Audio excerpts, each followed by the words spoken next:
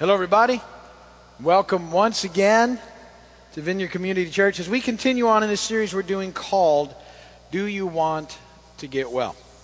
This whole series has been based on a question that Jesus asked a man at the Pool of Bethesda in John chapter 5, a man who had been sick for a very long time.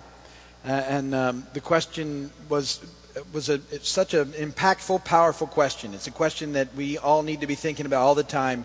Do you want to get well? Because on one hand you might think, well, the guy was at the place known for healing and stuff, but he'd been there apparently for 38 years and nothing had ever changed. And the question really was, do you really want to get well? And it's a great question that we need to ask ourselves, because I think at some level the answer is, well, of course we want to get well, but the depth of the question is, are you willing to make some changes in your life? Are you willing to do things differently? Are you willing to break out of what's familiar, particularly when familiar is steering you wrong? Are you willing to trust God and do it His way instead of your way? These are the questions that spring from the question, do you want to get well? And I've said to you that it's really sort of the battleground that we live in. That there's a very real spiritual battle that goes on around us. And we have Jesus, who is absolutely for us, who loves us, who's gone to the cross for us. In John 10:10 it says that He's come that we might have life, full and abundant life, a now and forever life. And in that same passage it says that there's a very real enemy who wants to steal that life away. And that this is sort of the heart of the matter in our lives. Are we going to do it God's way and find life, or are we going to do it our way, which by default is actually following after our adversary? And so these are the choices that we make on a daily basis. And we have spent weeks talking about the lies of the enemy and the promises that we have in God to overcome those lies and what that looks like, and that this is what's taking place. So we spent, I think, the first 11 weeks setting that out and talking about living well. And 2 weeks ago, now we're talking about praying well. That this is a big part of experiencing real now and forever, full and abundant life. It's about establishing and getting settled into a solid, disciplined prayer life, a connection with God. And I know that word discipline is not a word that we tend to be really excited about, but we're disciples, and that's what it means, is that we have a disciplined process in our lives of making sure we have God as a priority. And that the motivation for those changes, if we laid this out, my hope is that what motivates you to change is the reality that you have an adversary who's been stealing life away from you by getting you to be less disciplined than we probably should be. And that he uses tricks, and he uses fear and worry and distractions, and that in place for, instead of those things, instead of fear, we have the Word of God, and instead of worry, we have prayer, and instead of distraction, we have worship. And yet, the enemy is just constantly using these tricks against us. And we buy into them when we listen to the lies that he tells us. We're too busy. There's not enough time. It doesn't really matter. All those things. And so this is the battle that we face and that we're in. And so what I'm trying to do at this point in our series now is to sort of lay out for you a process of getting better connected to God. And I'm encouraging you to incorporate these things into your lives over time, because if you go in too fast, then we sort of get overwhelmed. And so we're just talking about some sort of 5-minute morning and evening concepts that I'm encouraging you to add to your life so that you can experience all of the full and abundant life that we can have in Christ, and that we're adding to these things over the next several months and just slowly sort of moving into it. So 2 weeks ago, I talked about adding into our lives a reading in the Psalms morning and night, and that we call that our daily salt intake, P-S-A-L-T, and we actually have a devotional book for it that looks like this, and all the readings in there for every day. And I'm out right now. We've given away thousands, over 1,000, not thousands, but so I got more coming, but they're not here yet. But everything is online, and it's available to you if you go to the website at keysvineyard.com or mine and just look for Daily Salt Intake. You hit the button every day, takes you right to a thing, you find the date, click it, and there you are with the readings. And that we said that that reading of the Psalms every day helps us to be the salt of the earth. We made that connection and what it looks like. And then, so we're doing that this month. And then last week I talked about adding a reading in the Proverbs morning and night. And I set it up for you and talked about it, but I said, look, don't worry about that yet. We'll add that one next month, and we'll increase our reading time a little as we sort of get into the flow. And we called that the Daily Sage Intake, and I gave away all those books too, but we'll have more coming. And you can get there on the website, Daily Sage for Wisdom, and that you start reading a proverb in the morning and the evening. It begins to help us with practical advice. The Proverbs are very practical, and we tied that into Matthew 5 as well about being the light of the world, that it helps us to know how we're supposed to live in the process. So that's a great start. Those two things are a great foundation for our prayer lives. But I want to talk today about adding another part to that. Again, not right away. But I want you to build up to it. You'll get used to reading the Psalms. You'll get used to reading the Proverbs. And then the next thing that we're going to talk about is what I like to call the daily bread intake. And that's where we begin to add scripture reading in the morning and at night to help you move through the Bible every year. And it really doesn't take very long. Again, see, sometimes we've sort of bought into things that, we don't have time for that. But really, we should be reading the book constantly in our lives. And there's always time for it. Because this is where we find all the promises of God. And this is what combats the fear that's all around us and that we find everywhere. And yet the enemy wants to distract us from this, to keep us away from this, because he likes us to be stuck in fear. And so we need to incorporate in our lives a consistent reading of the Scripture on a regular basis. And once you get it incorporated, you start to feel funny without it. You add these things in pieces, okay? So that you can read through them. And the reading that we have, it's online under Daily Bread Intake. It's a couple of sections in the morning and a couple sections in the evening. We'll take you through the Old Testament once every year and the New Testament twice. And then, so it's really very good for you to do that. So I'm going to talk about why that's so important here in just a moment. But, I like to take a break from the intro into the message with something that's absolutely nonsensical. And I believe I found that once again. I got a few sayings for you. Like, check this out. Recently I decided I'd take a vow of poverty. To test me, please send me money.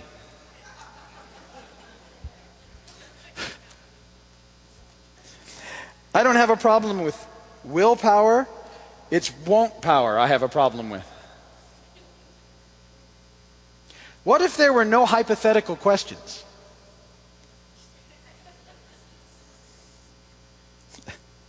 There's no sense in being pessimistic.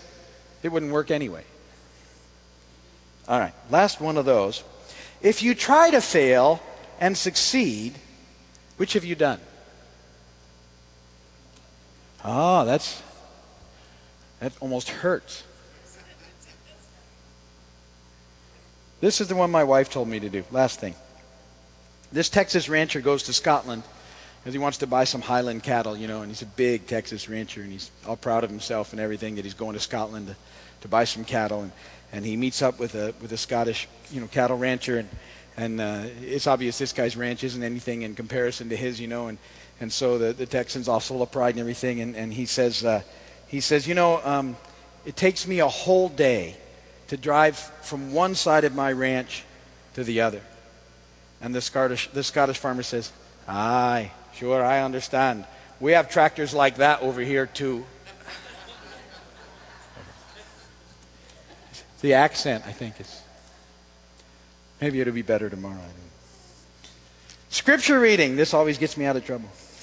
2 Timothy chapter 3, verses 15 through 17. This is out of the Message paraphrase. I like the paraphrase here. And it says this. There's nothing like the written word of God for showing you the way to salvation through faith in Christ Jesus. Every part of Scripture is God-breathed and useful one way or another, showing us truth, exposing our rebellion, correcting our mistakes, training us to live God's way. Through the Word, we're put together and shaped up for the tasks God has for us. Through the Word. we're put together and shaped up for the task God has, for the life that we're called to live. It happens as we take in and begin to live by the Word of God. In Luke chapter 4, verse 4, it says this, but Jesus answered him, saying, it is written, man shall not live by bread alone, but by every word of God. And so that's where I got this sort of the idea, of course, of a daily bread intake, was from Jesus saying, we don't live on bread alone, but by every word of God. That's the word of God that's our spiritual bread in our lives.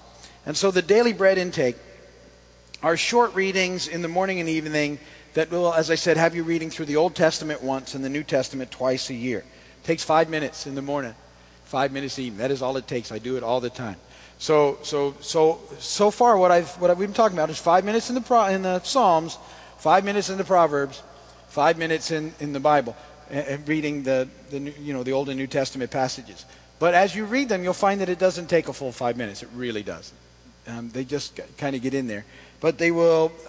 The other thing that you need to know is, as you read them, you will find them working into your life and helping you in situations day to day. And so I want to talk about the importance of developing this kind of discipline of reading the Bible every day. So point number one is this. Let's talk about the Word of God for a moment. The Word of God, the Bible. Ephesians 6:17 it says, take the helmet of salvation and the sword of the Spirit, which is the Word of God. Paul calls the Word of God the sword of the Spirit. Now the sword is both an offensive and a defensive weapon. And so the Word of God helps us in defending against the enemy, as well as assaulting the enemy during battle. We defend against him by not listening to his lies. That's what we've been talking about. By knowing what the truth is. By not letting him twist the truth, because we know what the Word says. Because we spend time reading it. And so we don't buy into his lies any longer, because he's trying to steal life from us. And then we assault him by living as we live, by trying to do the next right thing. Experiencing the full and abundant life that Jesus came to give, and then carrying out the mission and purpose that God has for us. We're people of mission and purpose, and in that we experience life. But we have to make sure we have a solid foundation in this book. And it's an ongoing, constant part of your life as a believer. It's not something that you do one and say, check it off your list and say, I'm done, I've read it. It's something that you continually do. You will do it and should be doing it until the day that Jesus comes back. Or you meet him, in whatever the case, that it has been your daily routine that you spend time in this book. And that you know the book of the Lord, so that you can better know the Lord of the book. See, that's how those things work. And so we have to dig in to the Scripture. The second point is this, that the Word of God exposes and defeats the lie of fear. And I told you, that's one of the tricks the enemy has. He likes to keep us fearful. He wants to make us fearful. The culture that we live in is very fearful.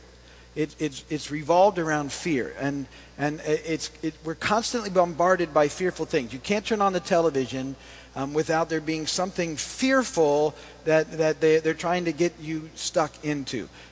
Whether it's an event here or an event somewhere else, or things that are happening, we've just been bombarded by so many bad things that it's absolutely changed the way that we experience life, and it's made us fearful, so that we have a tendency to withdraw, to isolate, to get very self-focused, to kind of double think everything, because the culture has become a very fearful place. And we also need to understand that when we say yes to the question that Jesus asked us, do we want to get well? We talked about this in one of the messages. There will be a little pushback from the enemy, because this is a spiritual battle, and he wants us living in fear. Because fear is crippling. Fear is life-stealing.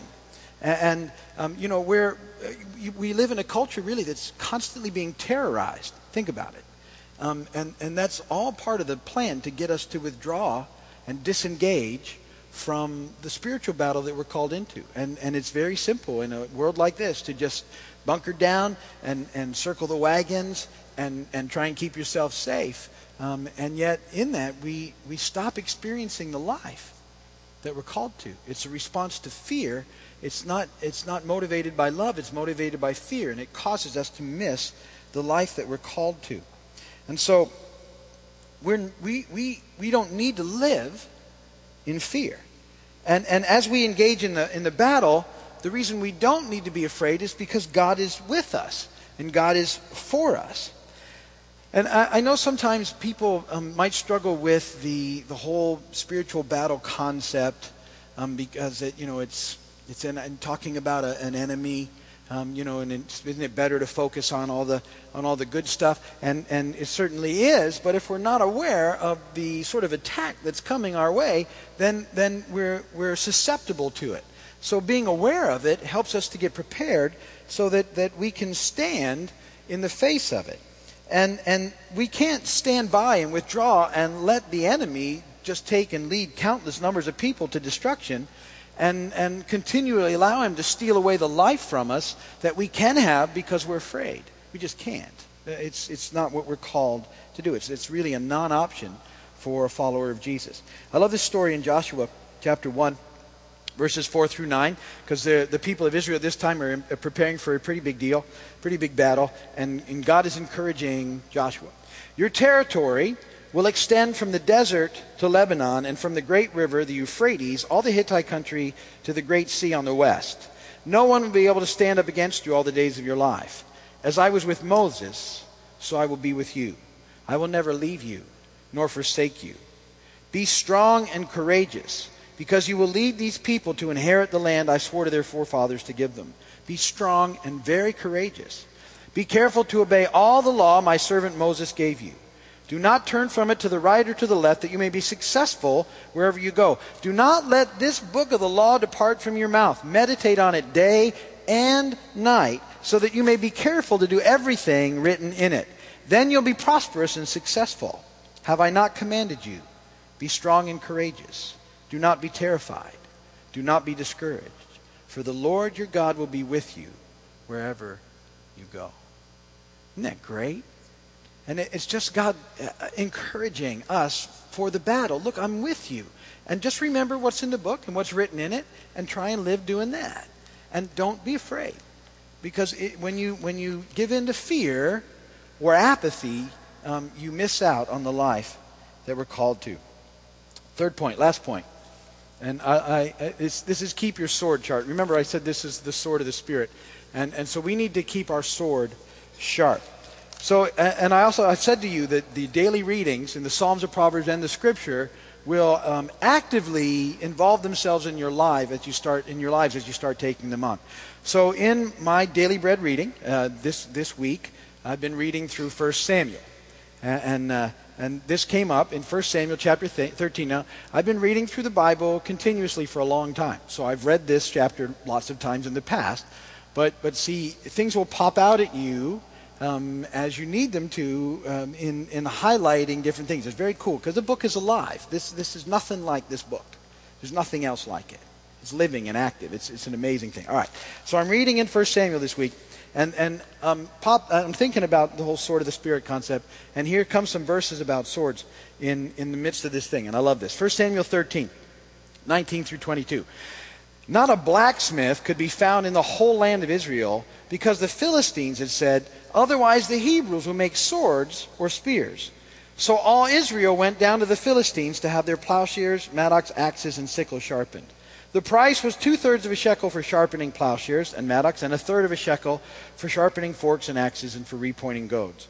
So on the day of the battle, not a soldier with Saul and Jonathan had a sword or spear in his hand. Now, here's what happened. Because I tell you, the adversary is clever. The Philistines were the adversary at the time, spiritually. And what they had done was they'd said, if we take out all their blacksmiths, then they won't be able to have any swords when the time comes. And we'll charge them if they want anything sharpened, because they're not going to want to pay, a couple of bucks to come get something sharpened. They'll just let them go to ruin. And sure enough, that's what they did. They took out the blacksmiths, and they made the blacksmithing expenses, costly to do. And so the people of God just sort of got lax, and they stopped keeping their weapons sharp, and they didn't want to spend any money, so they just didn't do it. They just let them go. And so when the day of battle comes, none of them have a sword. Not a single one of them has a weapon, has anything to stand with in the process. Now, here's the deal. It will cost you something to keep your sword sharpened. And here's what it'll cost you.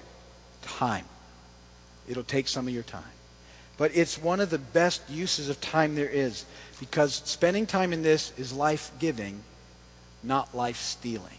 It will give you life. It will add to your life. It will bless your life. It will encourage your life. It's filled with the promises of God. It will change you if you'll let it. But it will not get to you by osmosis.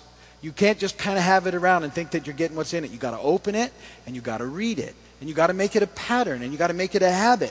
And you got to read it even if you don't fully get it. You start to read it, and then watch what the Holy Spirit will do as He helps you understand it. It keeps us from being taken in by the life-stealing lies of the enemy. So we need to make sure we don't listen to him and focus our thoughts on the kingdom of God and on the things of the Lord, and engage in this battle and stop buying the lies.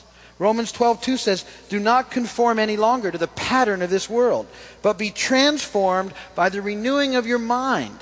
Then you'll be able to test and approve what God's will is, His good, pleasing, and perfect will." We have to be transformed, and the Word of God helps us to transform our minds. Don't be conformed to the pattern of this world. Don't give in and do what the culture does. Be different. We don't need to be afraid. We don't need to be consumed by constant bad news spun to make it worse. We don't need to just keep taking it in over and over again. Our mind is renewed by the sword of the Spirit. There's so much more life in 5 minutes in here than you'll get on any time watching the news. It's in here. And you need to be encouraged to pick it up and make it a habit.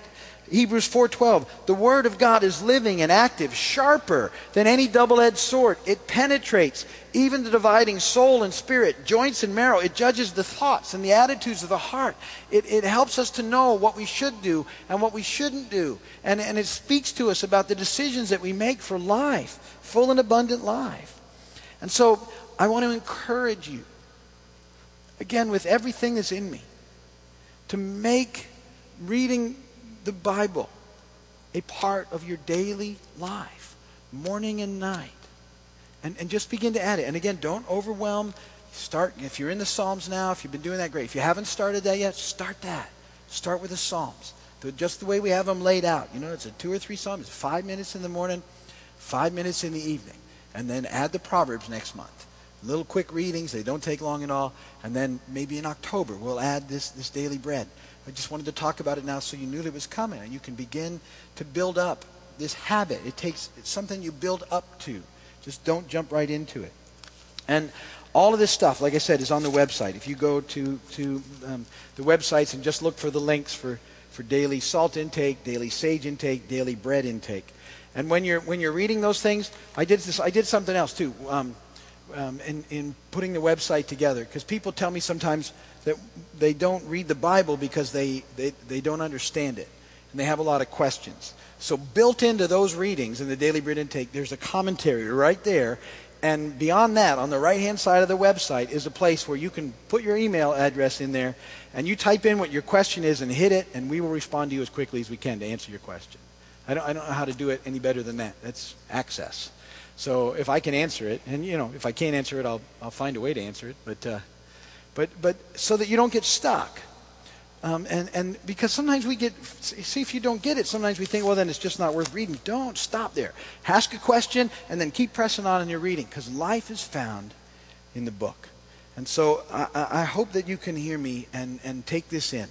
This is such a vital part of the life that we're called to. Is developing a deep spiritual connection with God that makes a difference, that has impact, that changes us, and that we don't just sort of coast, because we got the main deal when we got saved, and don't get me, that's the big part we're in. That's cool, that's great. But now there's a life that we can have beyond what we often experience because of an enemy that's trying to steal it away.